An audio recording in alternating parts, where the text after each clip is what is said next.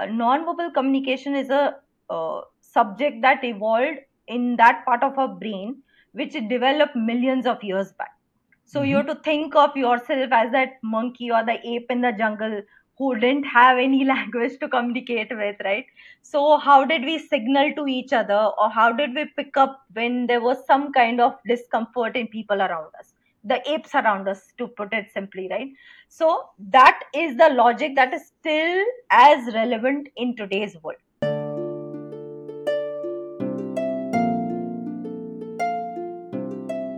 Today's episode is proudly brought to you by Effortless. Effortless is the ultimate solution for startups and SMBs seeking seamless money management and compliance handling, e-invoicing and e-way bill generation with just a couple of clicks, slashing collection efforts by a staggering 90% through the magic of automated follow-ups, snapping a quick photo of your bill to instantly log expenses. With Effortless, you get the power of a consolidated bank account view, seeing both business and personal accounts seamlessly integrated. With Effortless, making UPI like payments is a breeze. Effortless keeps you on track, ensuring your finances and compliance are always in top shape. Effortless wasn't just created by anyone, it was crafted by chartered accountant turned entrepreneurs who understand the pulse of startups and SMBs. Visit www.goeffortless.ai and embark on a journey that will redefine the way you do business. Effortless, because managing a business should be anything but a hassle.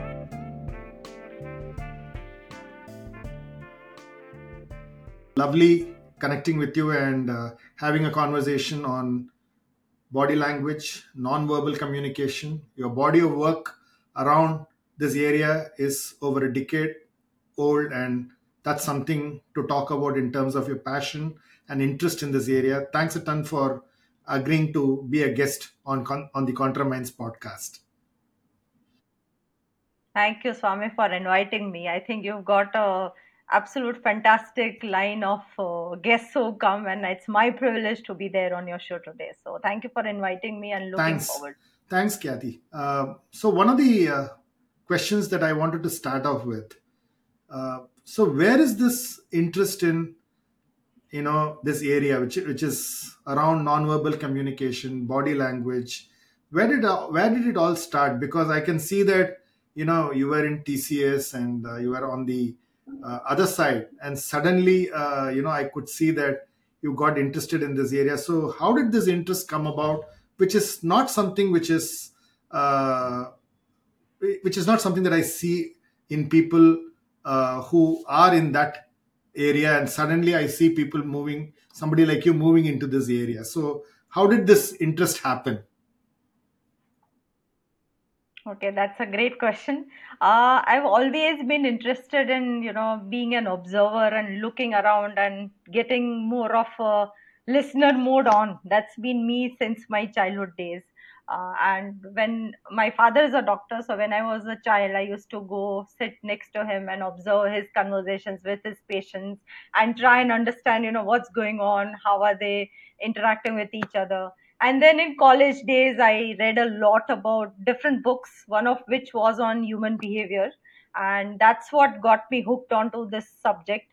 And ever since then, since I like the subject, I've been trying to uh, technically apply what I've learned over the years. And then one day, when I thought that it's time to start my own business, that's when I went through all the different experiences I had, and that's when I decided that why not just get into something that's been a passion for such a long time, which was to observe people. So that's a very small, brief gist of what got me to start a business that's solely focused on body Fantastic. language.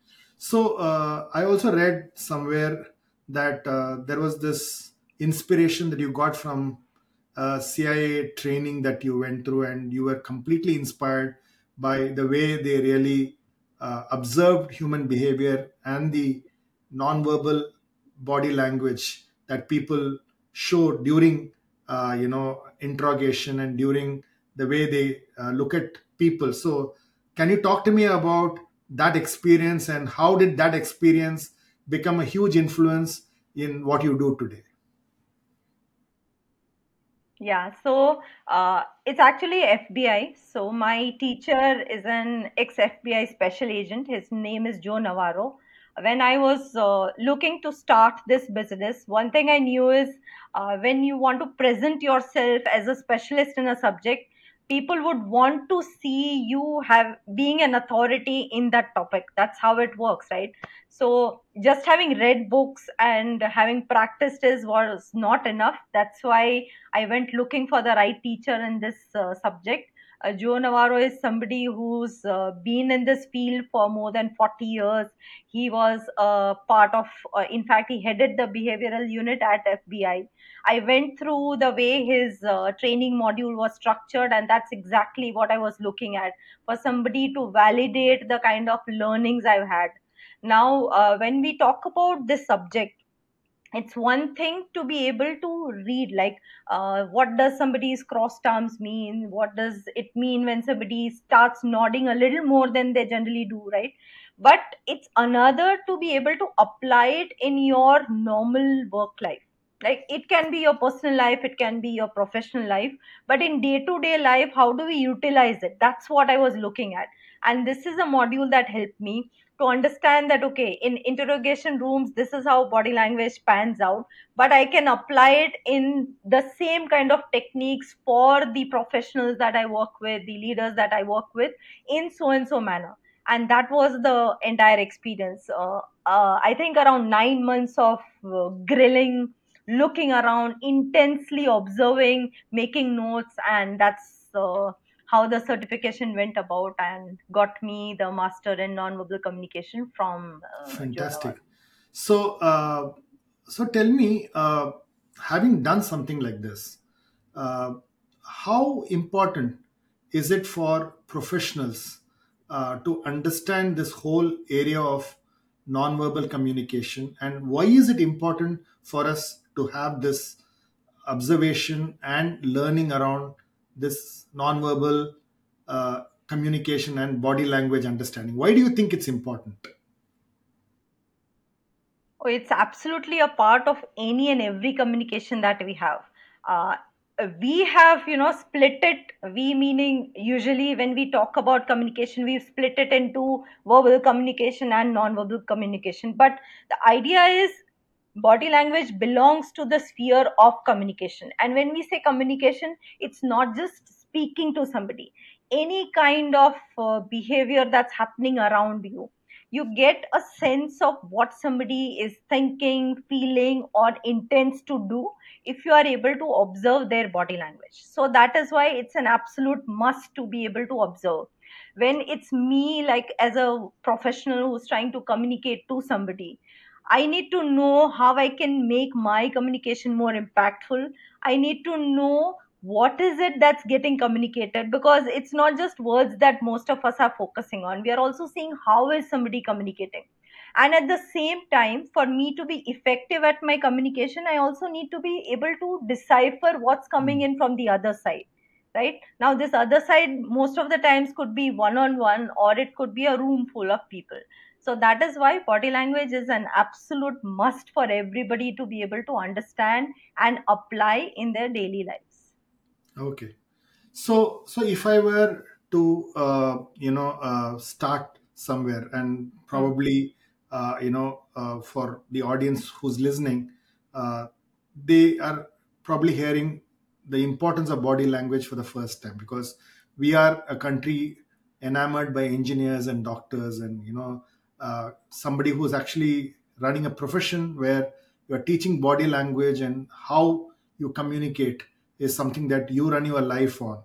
uh, so if I were to start to understand this, how do I take my first steps? What is really the little practice that I need to look at? And how do I take simple steps to move forward? Okay, all right. I'll take it up step at a time. To start out with, since you mentioned that India is what we are talking about right now.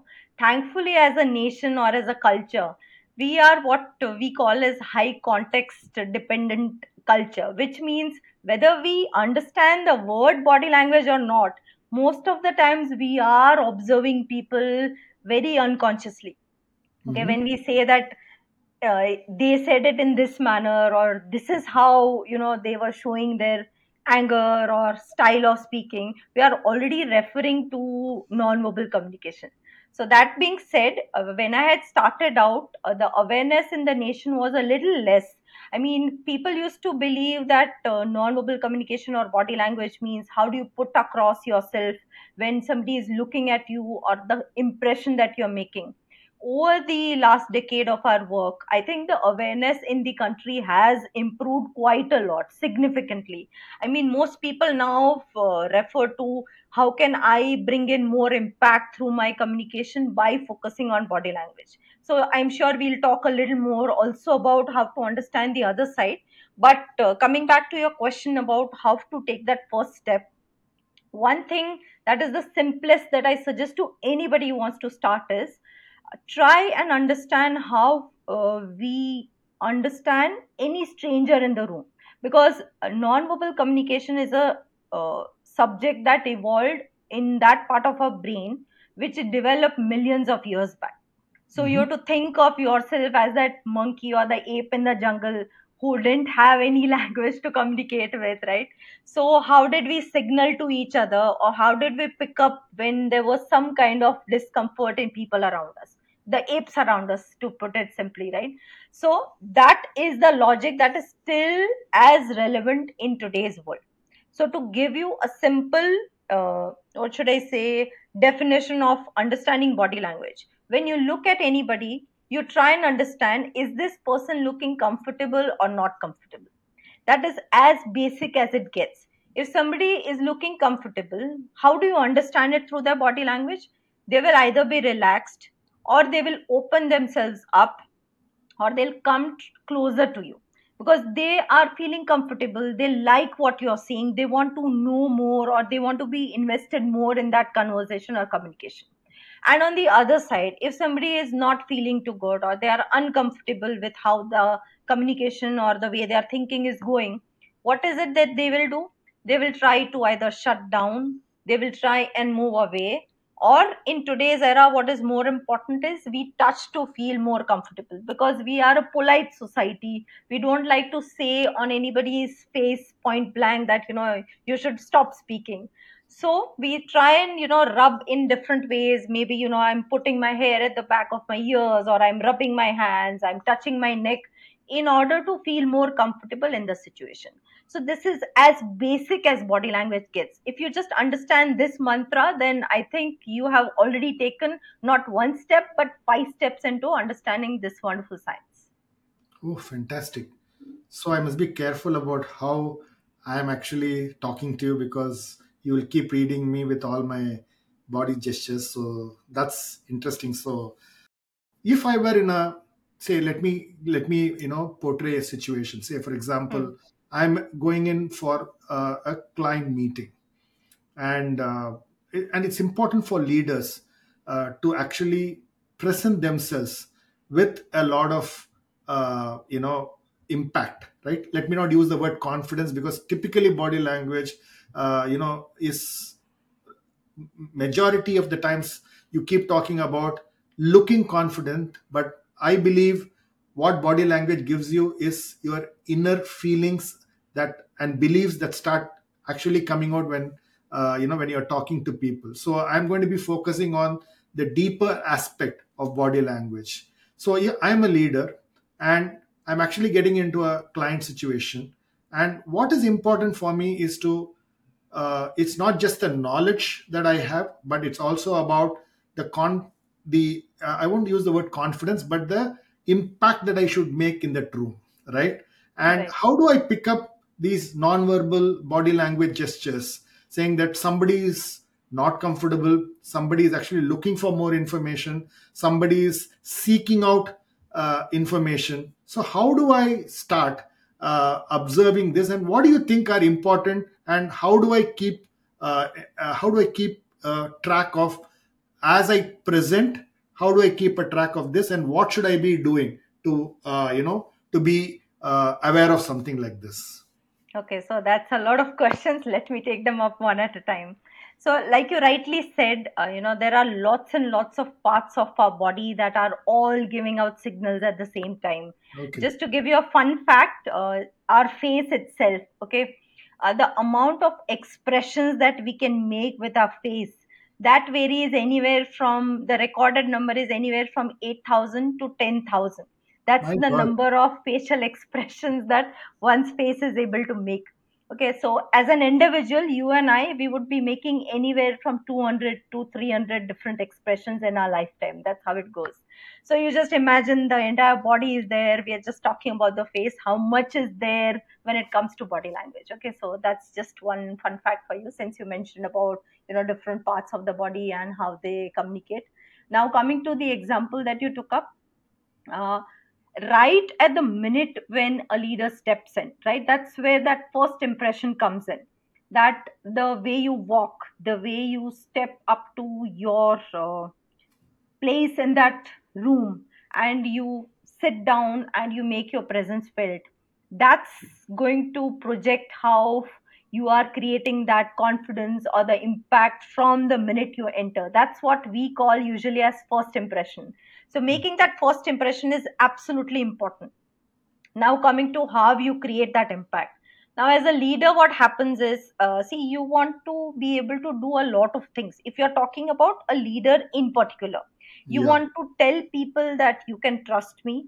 You want to be able to show that you are in command of your conversation. You also want to show energy and passion for what you are saying. Okay, so if we take these up one at a time, how do you show people that you are somebody they can trust? By staying open. Now when we say open, it's a very generic word that you should have open body language, but how do you do that? Mm. uh, just crossing arms is not the only thing that we talk about. One thing is, showing hands in a conversation is very important. That Oh, is yeah. what helps people to build trust instantly. Why? Okay. If you wanted to understand, again, you just think of primitive days, and the entire logic of non-verbal communication becomes very simple to understand. Like if I wanted to attack somebody, and if I wanted to uh, hit you or something, right, I would have a weapon in my hand. That's what I would use to attack, like a physical attack, not a verbal attack. So that is why looking at my hands is very important. That's how you build the trust from the minute you step in. That you Okay. have purposeful movements, you walk into your place on the table, you make your presence felt, and as soon as you sit down, you ensure that your body language is open by having your hands visible. Mm. That's what helps. Okay, now while you're doing all this, you also would have to somewhere take a look at the room, understand who the influencer is, who the decision maker is going to be, what is the audience all about, how are you going to connect with that audience. Is the audience looking a little apprehensive? Then you would want to remember that you want to tone down your body language, because leaders usually have a little alpha or dominant kind of body language, right?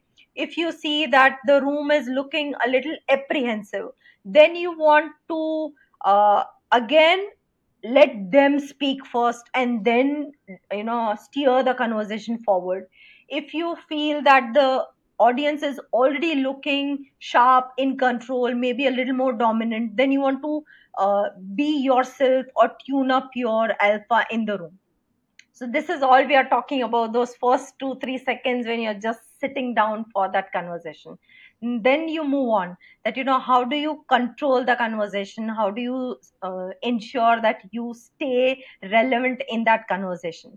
So that's where looking at the other side makes it an absolute must. How are people's reactions changing while you are talking to them?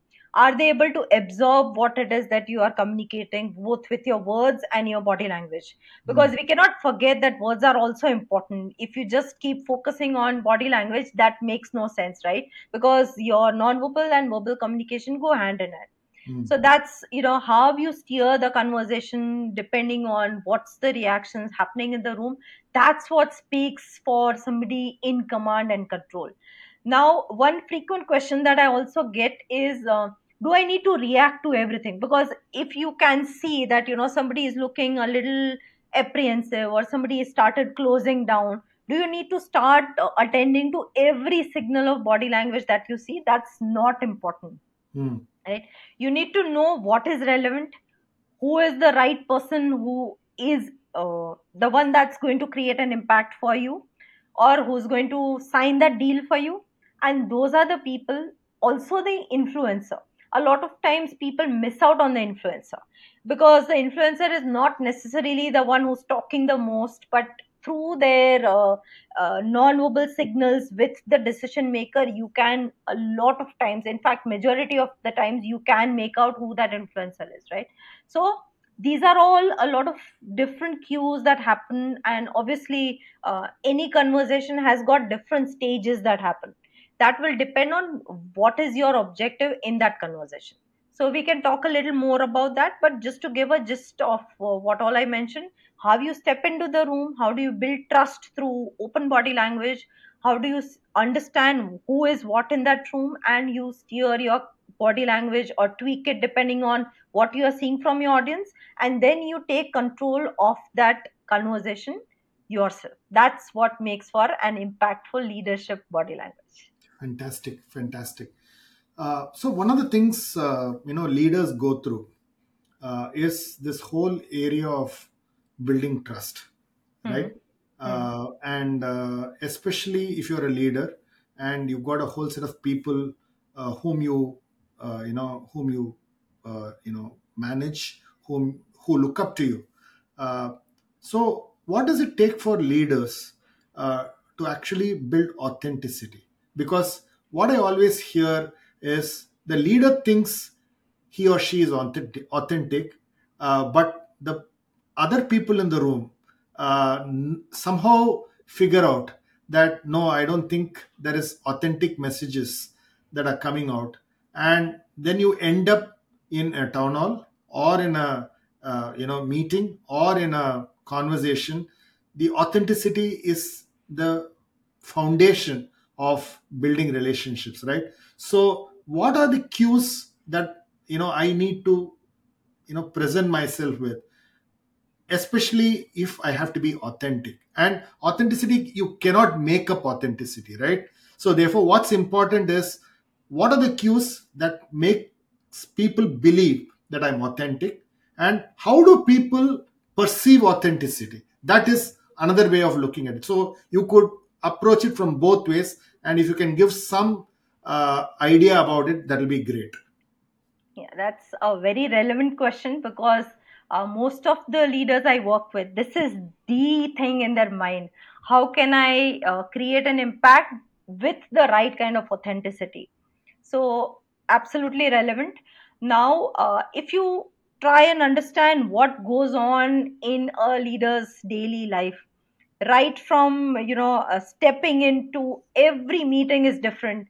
There is one meeting where they are handling a conflict, second meeting where they are trying to pacify say an HR who's not very happy, then they are into that third meeting where it's all bang bang bang sales happening, the fourth one where they are themselves presenting to their leader or their boss. So there are so many different things happening that for them to stay authentic, it can actually be very challenging. Mm, Because I mean, if you are somebody who's just stepping in from an emotionally heavy conversation into this one now, okay, and I don't know that you are in that kind of a situation before you are here, and I see you somewhere a little disturbed, I would feel you're not authentic. But that's not it, right? It's because there was something that just happened before you stepped in, and that's why you're taking that time to settle in. So how much time you take to snap out of one conversation or one mood or one emotion and step into the other one, that is what helps leaders to be able to bifurcate, or let's say be 100% into that conversation with the person across from them. That is one thing. Second thing is introspection is very important. When we think that somebody is not looking authentic, a lot of times it could be that what you are saying through your words and what that body language is signaling, that's not meeting, mm, that's not matching up. There mm, are various reasons why it happens. One of mm, the major reasons is leaders like to not always tell you what's on their mind. It could be because they might think that you might or might not get it in the right perspective. It could be because you are not in that stage where you might understand what all is going on outside this meeting. Okay. And it can also be because there are lots of power plays that happen in organizations. So keeping all that in mind, if you come across as somebody whose words and body language are not matching, it can look a little unauthentic or inauthentic to somebody. So introspection is what helps. How am I coming across? How are my words projecting? What is my body language talking at this time? And wherever you feel that somewhere I'm not comfortable, it's always okay to either take a step back or ask more questions to the person sitting across from you, or be able to voice it out, Hmm. right? Because people feel that I need to control my body language. That doesn't work. That Correct. is also a reason why you come across as inauthentic, because you're trying to control what you're saying. You're trying to control your body language. And like, because I said Indians are good at observing, you will make it out like that, that something is there which is not right. This person is not telling me, or my boss is not telling me what I need to know. So trying to make a sense of all of this helps, introspecting yourself, being a little more open, and trying to snap out, or learning how to snap out of one communication or conversation with somebody, and stepping into the other one. Great. So one thing that that always comes up when you're when you're looking at authenticity, most often when you look at leaders, they believe that when they present themselves as being a little vulnerable, right? Uh, they just feel that maybe they lose control. But do you believe that when there is a certain sense of vulnerability in the body language, does it build trust and authenticity?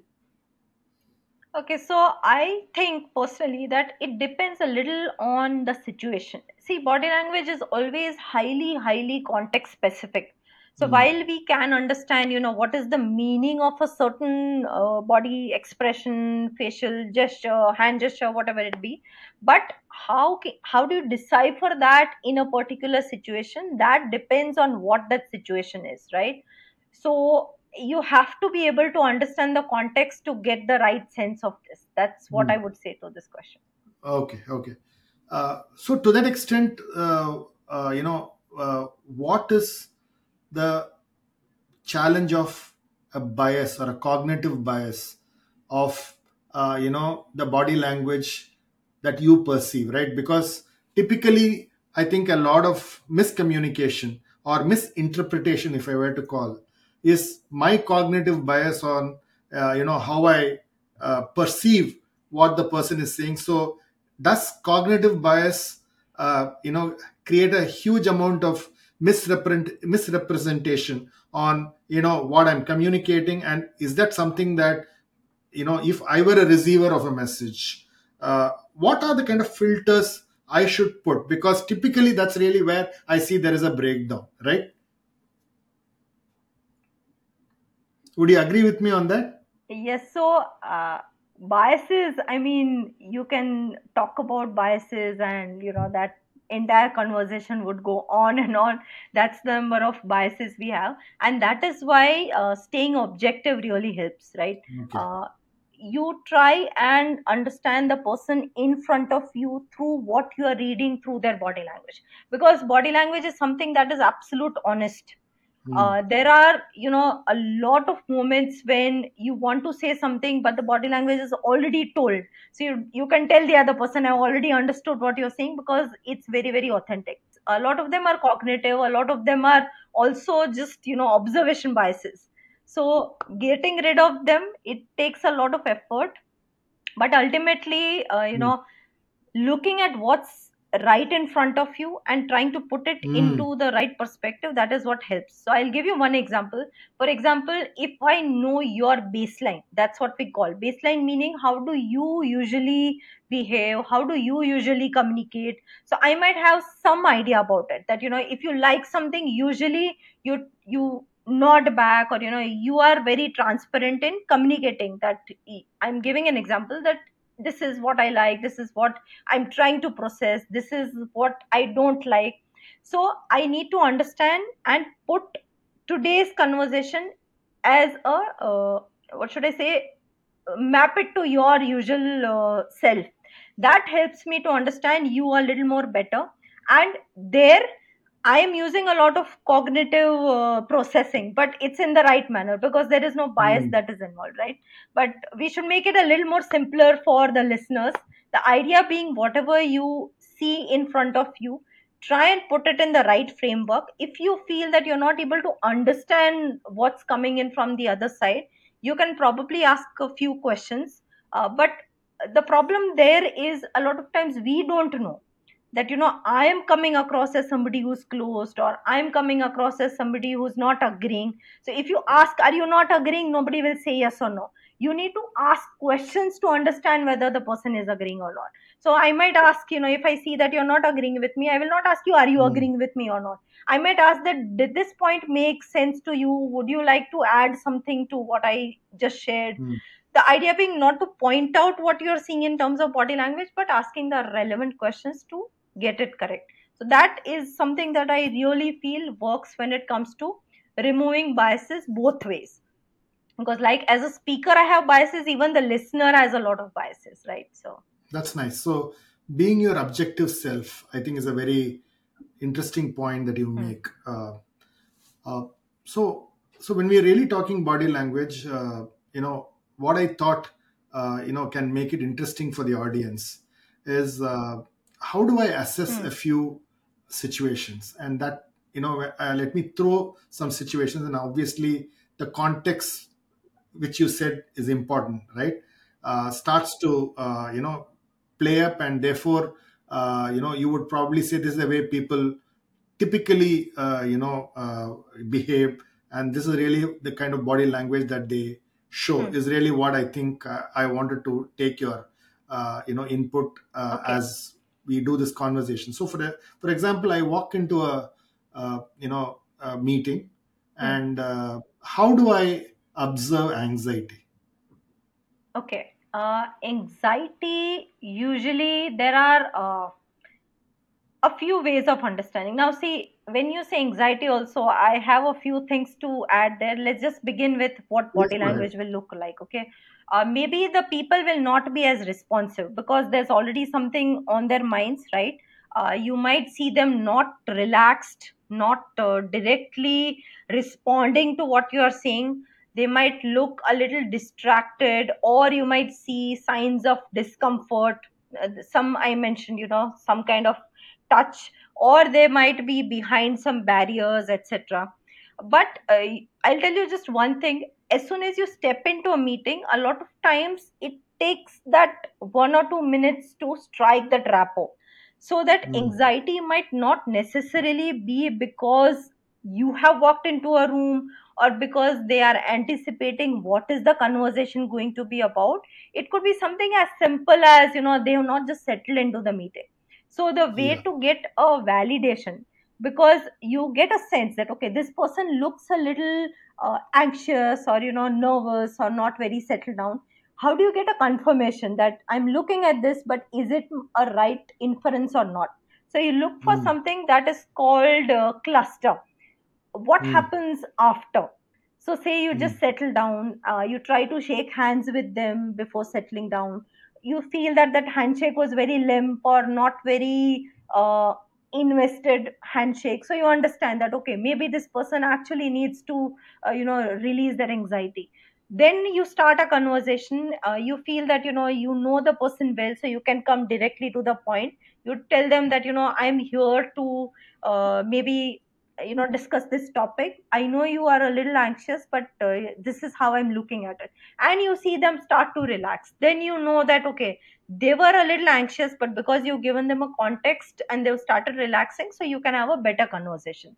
If you just start having a small talk because you don't know the person at the other end, and they start relaxing, then you know that that anxiety was because they didn't know a little more about you, right? So the idea being, what you see in front of you, you take a confirmation of what you are probably looking at by observing how that body language changes as you change your conversation, but also knowing how to do that conversation. Hmm. So once you put those two together, that's what works out well. So, what's the body language of a relaxation? A So, relaxed. if you feel that I'm relaxed in this conversation, what do you think is the body language? Okay, anybody who's relaxed, okay, there are different ways in which different people show that they are relaxed. The easiest to spot is on the face. There will be small areas that usually show tension. Say your lips, your below the eyes area, the forehead. These are very quick to respond when somebody starts getting a little anxious. Okay, so when you don't see much happening there, or when I'm talking and I'm seeing you responding back at the same time, right? When will you respond back? You'll respond back when you are either trying to make sense of what I'm saying, or you are 100% with me, or the last could also be that you're just putting on a show, but then the other body language will not match up. Okay, so this is usually how you can make out that somebody is relaxed in the conversation. Okay. uh, how do people display their dislike without saying they dislike you in the meeting? Okay. See, dislike is something that's very interesting, because if you can spot dislike when it's happening, you can steer the conversation or you can change what's happening in the moment. Now, dislike, sometimes it's very simple. For example, somebody might just, press their lips together. Somebody might just flutter their eyes very fast together. Somebody might purse their lips together. So these are all very small signs that something is in their mind which they want to talk about, or they didn't enjoy a little about what you are saying. Then there are major signs of dislike, like this you will see more in people who are transparent, but leaders usually restrict their body language, so you will have to look for those minor signals. Okay, so the more bigger dislike signals could be somebody moving away, or if they were nodding, they just stop responding altogether, or they will cross their arms. Okay, or Hmm. if there is any way in which you can bring a barrier in between, that happens very quickly. Barrier could be something as simple as a phone, like the phone was on the side, the person just picks it up and they put it in between the two of us. There is no reason, they are not even looking at the phone. Or if Hmm. there is, say, a Hmm. laptop was on the side, but for some reason suddenly that laptop just comes in between, the glass was there on the side, glass just comes in between. So these are all small things that happen, which tell you that this person wants to move away. These are little easier to observe. So those who are not very observant about their body language, they are the ones who will show these more greater ways of showing Yeah. discomfort. The More others more are visible ways of subtle. more visible ways is what you are saying, right? Yes, yes. um, See, the other important thing that I see is also, uh, we are a society where we don't disagree openly, right? So what is the body language of not saying but disagreeing? It's very similar to dislike, okay, Okay. because you start either closing down or you start showing that I'm not too much with you. You could also say that we put on a social smile. A social smile Mm. is kind of a polite smile that I'm giving out. Now, when we don't agree, there are hundreds of reasons why we don't agree. For example, my friend might share their tiffin with me and she asks me, how did you like the food? I just want to be polite to her. It's not like I want to lie to her, but I don't want her to feel that I'm being rude. So I would say that, yeah, it's good. Maybe I didn't enjoy it as much. So at those times, the kind of smile that we give, it's more of a polite or a social smile. Then what also happens, when I'm trying to deliberately control is, you will see that the way the person is responding suddenly becomes a little held back. For Hmm. example, see, everybody has got their own styles of being expressive. Some of us are very transparent, some of us are less transparent, some of us are impossible to read. But that increases a lot more when somebody becomes guarded, or they don't want you to read, or they are trying to be polite. And the last thing that you would see is disagreement, words saying something else and the body language suggesting something very different. Right? So Okay. it's always good to uh, let go when you can see that the person is just trying to be polite, because if you start attending to every discrepancy that you see in words and body language, then as a society it becomes difficult to blend in or to survive together. So even though Fantastic. you can see everything that's happening, sometimes you just want to let it go. Um, the other thing that I have seen, I'm going to tell you how I read body language, and so I get into a meeting and I'm meeting somebody who I don't know, and I'm presenting, and uh, as I present, Hmm. one cue that I pick up is as I go through my presentation, uh, you know, assuming I've given my visiting card. Okay, the person picks up my visiting card in the middle of the meeting and sees it, once. For me, that's a cue that I've connected with that person, right? Because the person wants to know who's this. He seems to be making sense. Looks like he understands my business. Okay, Hmm. and so therefore, are there such visual cues where people start connecting with a stranger in a meeting where you're out to go there to do business, right? Hmm. And there are these cues that you pick up, and I'm giving an example where I'm not an expert in body language as you are, but I know that, say, this is a gesture that makes me believe that I've connected with that person, right? So Hmm. are there such what I call as props that help me and understand this, because many of our IT professionals, for example, are presenting to the professionals in the US, in other markets, where such body language is very important, because you're presenting through through a VC, you're talking about your project, so it's important for you to understand if the message and the information that you're passing on is connecting with them. So what are the kind of props for me if I were an IT professional listening to this conversation? How should I be uh, looking at some of these gestures, and are there props for me to understand it, is what I wanted to check with you. Okay, so I think that's a great observation that you made. Somebody checking the visiting card to make sense of, who is this person who's presenting? Let me know a little more about you.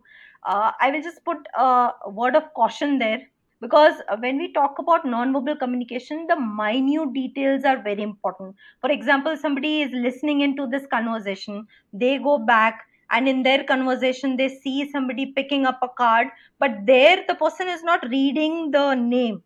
They are just looking, they are playing with the card, or they're just Hmm. rubbing the edges of the card. These are all displacement activities, like things that we do because we don't want to show what's actually happening in our minds, right? Or we are getting a little distracted, that's why you are fiddling with things around you. So these minute details are very important, but the one you said, that's absolutely correct, that if somebody is looking at that card and trying to make sense, then they really do want to know more about you. Okay, now coming back to your question, as a presenter, there are two things that are absolutely important. One is, as soon as you step into that meeting, whether it's offline, physical, or it's online, looking at your audience, you should know how you want to tweak your conversation. There are so many times when I have to work with people to help them to either simplify or make their conversations a little more nuanced, or bring in more what should you say, the expert kind of language, because depending on the audience, you need to tweak your conversation and your body language. Okay, that is one thing. So making sense of that audience is an absolute must before you start presenting. Second thing is, are they ready to deep dive or not? That readiness will show if you do small talk, or as soon as you start, the mimicry that happens. Now this mimicry is easier to see online, because people are also just looking at you, they are staring at the screens, there's just so much of you and them on the screen. When I say mimicry, what happens is, maybe you give a smile, it could be a polite smile, because real smile doesn't come very easy to most of us, but you will see that instant polite smile coming up on others as well. Okay, so that gives you that cue that people are ready to listen in. This is what helps you to understand not just the smile but this kind of mimicry. For example, you show that I'm very excited to begin. A lot of us use eyebrow raise. You will see that eyebrow raise happening. See, like I mentioned, and you showed that eyebrow raise right away. So that is, people are tuned in. So you should wait for people to get that tuned in and then you begin. If you wait for that moment and begin, then it helps to take that presentation faster, to see people actually absorbed in. Otherwise what happens is, you will start out because you have that agenda to start, and you just start making a presentation, you will not see that response coming. So wait for the right moment. The way people will show that is either by responding non-verbally, or when you ask simple questions, right? You will see that response coming in. So wait for that and then you begin. Again, when you are presenting, if you see that your audience has stopped responding in different ways, so for example, this becomes a little easier. Let me say that online offline has got their different ways in which you can decipher this. For example, online, most of us, we have a habit of nodding a little more, because we know that the other person can't see much of our body language, or we might Mm. be seated upright, or most of us don't go to the back and sit, because we know that the other person is expecting us to listen in. Now when this changes, you will see response rate going down, like the nods might go down, or when you're asking a question, you don't see that attention coming to the question. The person was distracted, like their eye contact was somewhere else, and that eye contact does not change. Okay, so these are minute things that will tell you that your audience is getting a little distracted. There are obviously different ways to bring them back in, but right now we are just discussing how you know that the audience is with you or not with you. In an offline setup, the way you will start getting to know is, people start distancing themselves. Distancing could be that they were oriented towards you, that body was towards you, it goes to the other direction, or it becomes more inclined towards the other people, or maybe they were leaning in, they stop leaning in, right? So these are ways. Mostly it's through the orientation that you get to know that the person was listening to you, they are not listening anymore, right? So online offline, there are different ways of knowing, but people respond, usually they respond. If you are unsure that a person, whether they are with you or not, you just ask a simple question. The question need not be a question where the other person needs to respond back. It can even be a rhetoric question, where you're just asking them to stimulate their brains and be with you. You should see them responding back in some way or the other. It could be through an expression of surprise. If you asked a question that wants them to be a little surprised, it could be an expression of showing a little smile if you are evoking humor. So while you are talking, how is that response coming in through their expressions and body language? That tells you whether the audience is with you or not. Fantastic. Brilliant explanation, and so many takeaways in the examples that you gave. The other thing that I wanted, Kathy, is Hmm. there are different culture codes for different people. There is Japanese, there is the Australian, there is the American, there is the British. So, are there different culture codes that we need to be aware of when we are actually interacting with people from different cultures? And how do I understand these culture codes? Okay, so broadly, there are places where you can just read up, how open is the culture. Usually, Asian cultures are more context specific, so we expect people to pick up our body language and get a hint as to what's going on. Because as a society or as a region, most of us want to be polite, so you need to really look at their body language and be good at looking. Because if I take the example of Japanese, okay, they will smile back at you even if they just want to tell you that I'm listening to you. Smiling does not mean they're going to agree with you. So that's why I'm saying that looking deeply at what that actual body language is helps. Most of the times what we see is something that's superficial, that the person was smiling, that means they were agreeing with me, right? So Hmm. if you were looking at their response rate, if they were looking at whether they were open or they were closed, those will give you enough cues to know. Another thing is, most of us observe just the upper part of the body. If you look at the entire thing, in fact, feet are very good at telling you what's going on in a person's mind. So especially Okay. for those cultures which believe in putting on a polite facade, it will be easy if you can focus on one, their body language, and two, more of their lower part of the body. That will give you more cues.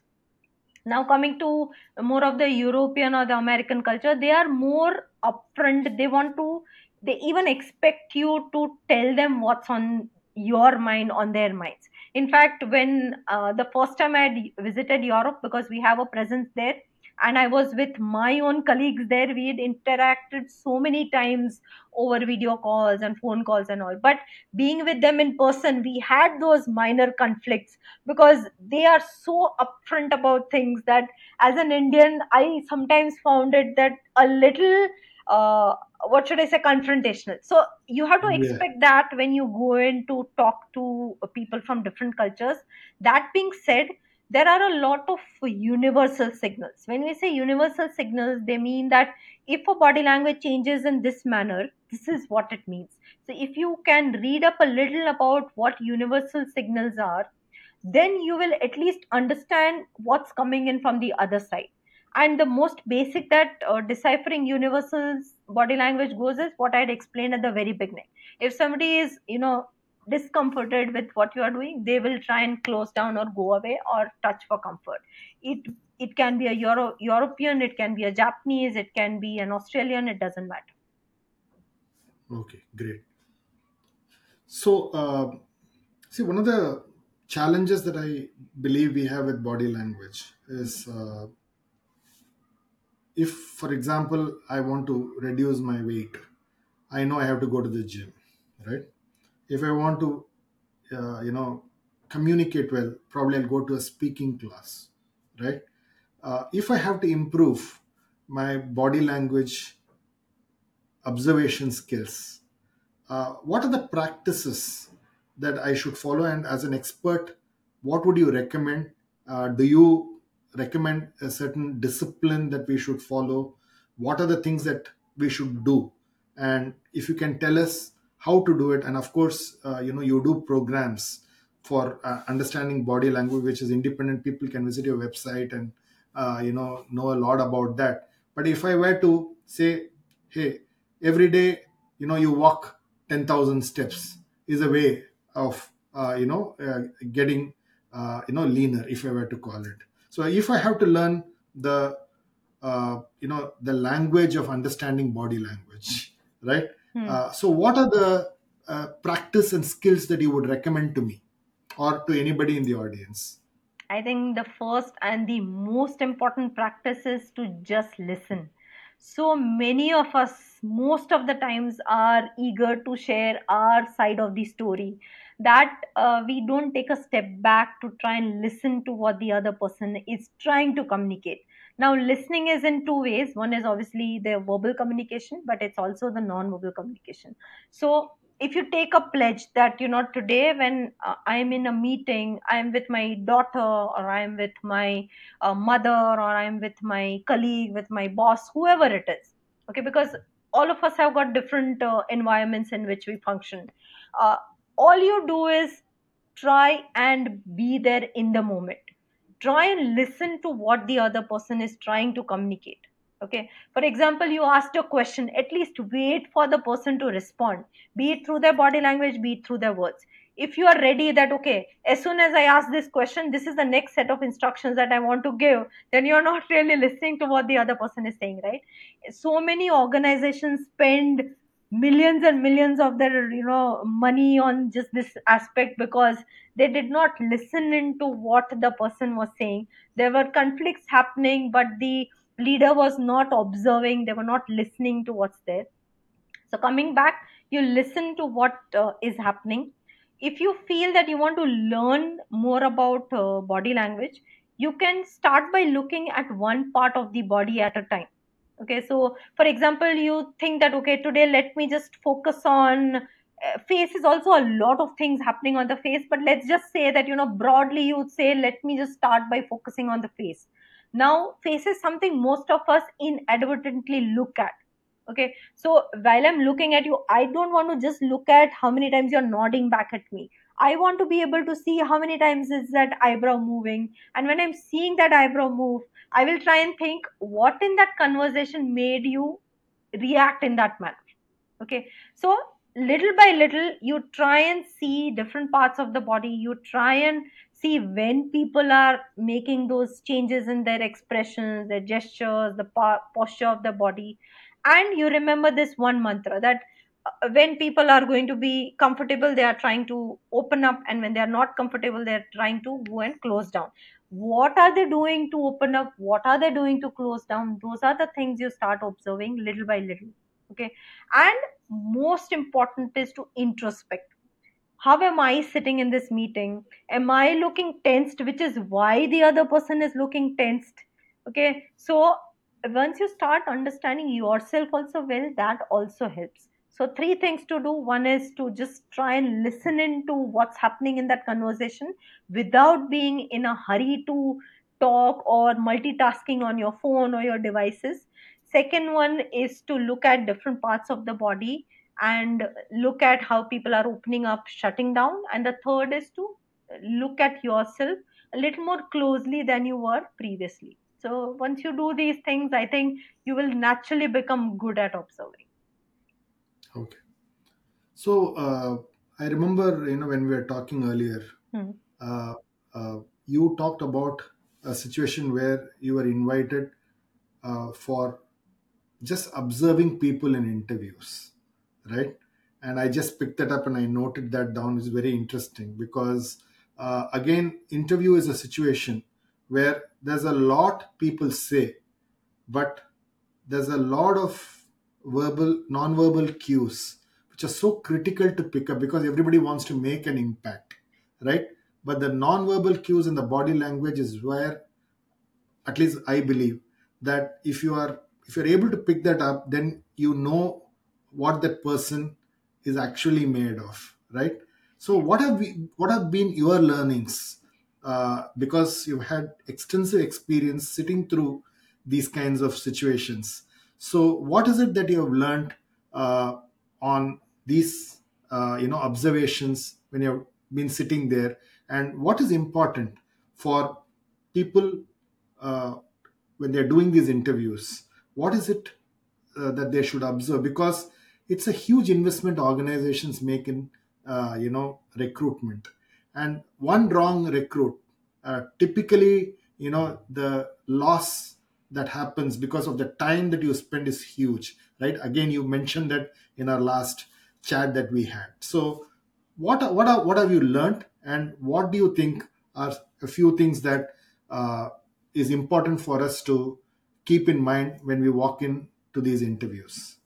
Okay, I think what we had started out this conversation with, which is that passion for, uh, liking what you like. That is what most people are looking for. Be it HR person or a seasoned interviewer. See, a lot of times interviews are very, very high stake, which means there will be some amount of anxiety, whether you are, starting out fresh, or you're looking for your first job switch, or you're just going in for your annual review and the promotion interview, or you are a senior leader. Anywhere there will be a little amount of anxiety which will be there. So while most of us try to read up a lot about how to look confident, how to walk in, making the right first impression, most interviewers know that there will be some anxiety. They are okay with it. What they are actually looking for is that passion when you talk about what work you've done previously, or what is that work profile that is being offered to you. So at that time, if they don't see your eyes light up, or they don't see that voice projection, the modulation, the hand gestures becoming more expressive, taking on a much more confident posture and talking about your work, that for them is a problem area. Because Mm. it's one thing to know that if I don't do well in this interview, I will be rejected, and this was a slim chance that I had, and so forth. But it's another altogether when you've committed a lot of your time and energy into your previous career, and you're not even able to show that with the right kind of energy, or the questions are around this particular profile. How are you going to justify? Maybe you are anxious while you are answering, that's okay, but are you showing the right passion? Are you showing the right energy? If you are, that's what the interviewer is looking for. So this is something that you cannot make up. The only way you can be prepared for showing the right passion is to revisit in your mind, what is your work experience been all about? How is that relevant for this particular profile that you are expecting to get hired for? What are the kind of responsibilities that will come with this work profile? Things like that. So once you are mentally prepared that okay, these are the things which I will want to talk about, and you go into that meeting, that energy and enthusiasm will come automatically.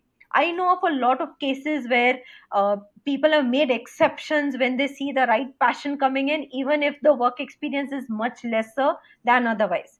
See, it's not that you can justify work experience with just having that passion.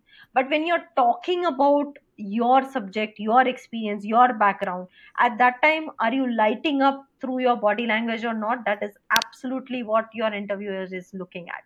So it has to come across no matter what happens.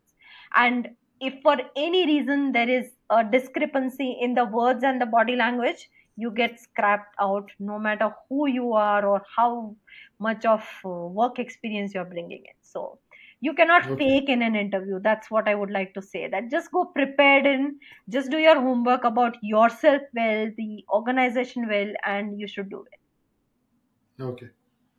So, one thing I wanted to ask you personally is this is an area where there are not too many professionals in India, right? So, therefore, how did you go about becoming somebody who's probably an expert in this area? So, what is the amount of effort and practice that you do, because this is something that you don't find many professionals, right? So therefore, what is that you do to ensure that you keep yourself updated regularly, and what is the practices that you follow?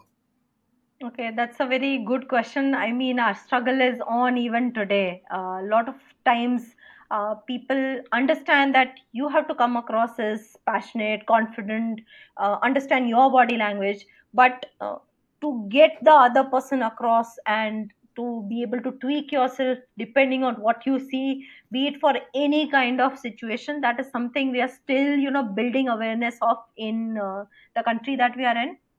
So that being said, that struggle is still on. But when it comes to how I keep myself updated with my skill set, two things that we do. Obviously, you keep observing people, because as times change, there are some things that keep changing. These are not major things, but for example, in today's era, right, if I have my earphones on and I'm walking, suddenly you'll see that somebody is, coming at you and they are giving you that nice smile. You want to smile back, but then you realize that, those earphones are in the ears. That means they are probably talking to somebody and responding to them. So how these things are changing as we become more oriented towards technology and the other gadgets that have become a part of our life, that's something that I keep doing all the time. You have to keep observing in different hierarchies how body language is different and for what reasons. And the most important is how to apply body language. I might know 10 different ways in which how I can use my hand gestures to show energy, enthusiasm, passion, different things, okay? But in a given situation, can I apply what I know about body language? That is what is the most important. So most of my time actually goes in this. For example, if I'm working with a team that's doing sales, is it a team that's doing pre-sales, is it a team that's doing the actual sales, the negotiation, the after sales? For them, how are each signal of body language relevant, important? Because every professional wants to know how do I apply it, not what the subject is all about. So that's where most of my energy goes, that for you, how can I make the subject relevant, simple and applicable? So that's giving you, what I do in brief. I read a lot about different business processes. Like for example, if you just take up negotiations as a topic, there are so many different strategies that exist. So I keep researching that for certain strategies. Say you take up item stacking, then in item stacking, what are the layers that are there? In each layer, how do probably people or seasoned negotiators, how will they behave? Those who are newbies, how will they behave? If somebody is a vendor versus a supplier, how will things change? How will that chemistry change? Say we are in the second step of the negotiation, then from the first step to the second step, what are the things that one can expect to change? So these details are what I focus a lot on to make the topic relevant for whichever working professional is looking to get their body language skills upgraded. Fantastic. So we're pretty much coming to the end of our conversation, and I have a couple of rapid fire questions for you. Okay. Uh, so the first question that I have is, what does success mean to you? Success, I think, is when you can sleep at the end of the day and feel that, whatever it is that I want to achieve in my life, I'm working towards it. Because it's always going to be a journey. It's never the destination that matters. So as long as you are on the path, for me, that's good enough. Great, fantastic answer. My next question is, what would be the advice that you would give to a 18-year-old in an university today? Advice, I would say talk to as many people as you can. I mean, it's one thing to be able to gain actual experience and learn how the world works, how people behave, how to go about doing a particular rule. But if you just ask enough people around you, you will learn even through them. So any new person you meet, be curious, ask a lot of relevant questions, and you will gain a lot of experience without actually having that kind of physical experience yourself. Great. Uh, if I'm sure you would have got a lot of advice. What's one piece of advice that keeps coming back to you even today and which you remember a lot? One piece of advice which somebody gave me. Okay, this is interesting because I keep asking a lot of my friends for, mentoring me on different pieces. One thing that I got is, yes, not to run behind money. I mean, breaking into this business and actually turning it into something that is generating revenue for us has been a challenge. So the best advice that I have got, which I keep going back to, is this: that if you do your work well, if you focus on delivering your best to the people you work with, money will just follow. You don't need to focus on, because I am a business person, I don't need to just keep focusing on the numbers will just come. So that's what my focus is on all the time, to give my 100% to the person that I'm working with. Great. If you would recommend a couple of books for people to read, which you pretty much think is almost like the Bible for what you do. What are the one or two books that you would recommend, not just on body language, but uh, what has inspired you, and what you believe are excellent books that people must read? Okay, so one obviously is the book that my teacher has written, which is What Everybody is Saying by Joe Navarro. This is one book I talked about universal body language. This is one book which I'm recommending because it talks about universal body language. So you don't need to be in any particular area or country to be able to find this book relevant. Another one is People Watching by Desmond Morris. I find him also an absolute fantastic author on this subject. Uh, Emotions by Paul Ekman, again, a very good read. Uh, as a book that's outside these, I have enjoyed The Fountainhead by Ayn Rand. That's a book I am again reading right now because it talks about something I have come to strongly identify it from a very young age, which is to have the right passion for what you like, what you believe in, and not worry about what the world around you thinks. So if that's something that you believe in, then I think you can read Ayn Rand. And I'm a big watcher of movies. I have learned and get gotten inspired from a lot of movies. So apart Okay, from books, that's also something, because being a visual person, like if I have to understand body language as a subject, then I have to watch a lot. So movies is something I watch more than just reading. Yeah. fantastic. Okay. If you were to invite, three or four people for a dream dinner, who would they be and why? Wow. Dream dinner. I think one would obviously be our Prime Minister. Uh, it's Right. been my Okay. dream to sit across and speak with him for since I can remember stepping into this world. The kind of you know things and responsibilities that must be on an individual at that stage. It would be very interesting to know that. Another one could be again, to go back to my teacher. I've not interacted with him since a long time. I would like to go back and revisit how his take on the world has changed. So that would be the second one. Third one, probably somebody from the army, like a sharpshooter from the army, because I've been working with the army a lot, and it's difficult to think how they must be balancing empathy with their work. So to understand their mindset, it would be a great help to me. So any sniper for that matter. And one more person, difficult. I mean, I generally just, if I'm curious, I just pick up the phone and talk to people. So maybe somebody who's directed a good movie. So yeah, that's Okay. it. So not any particular director that comes to my mind, but yeah, somebody who's directed a good movie. So these are four people I would like to speak with.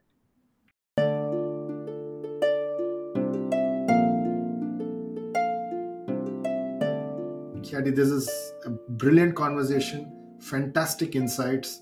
I think the depth with which you went into understanding the body language as a professional skill that's important came out beautifully in this conversation.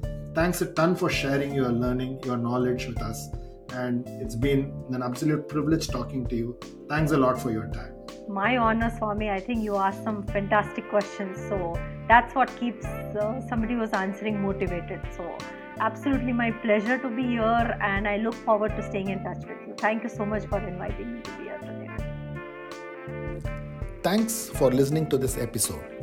For selected links and detailed show notes, visit www.contraminds.com. Follow Contraminds on social media and let us know who you would like to see next on the podcast. If you're listening to Contraminds on Apple Podcasts, do share your comments and give us a rating. We are keen to know what you're thinking. Contraminds is also on YouTube. If you're listening to the podcast on YouTube, hit the subscribe button and stay up to date on all our releases. Thanks for listening and stay safe.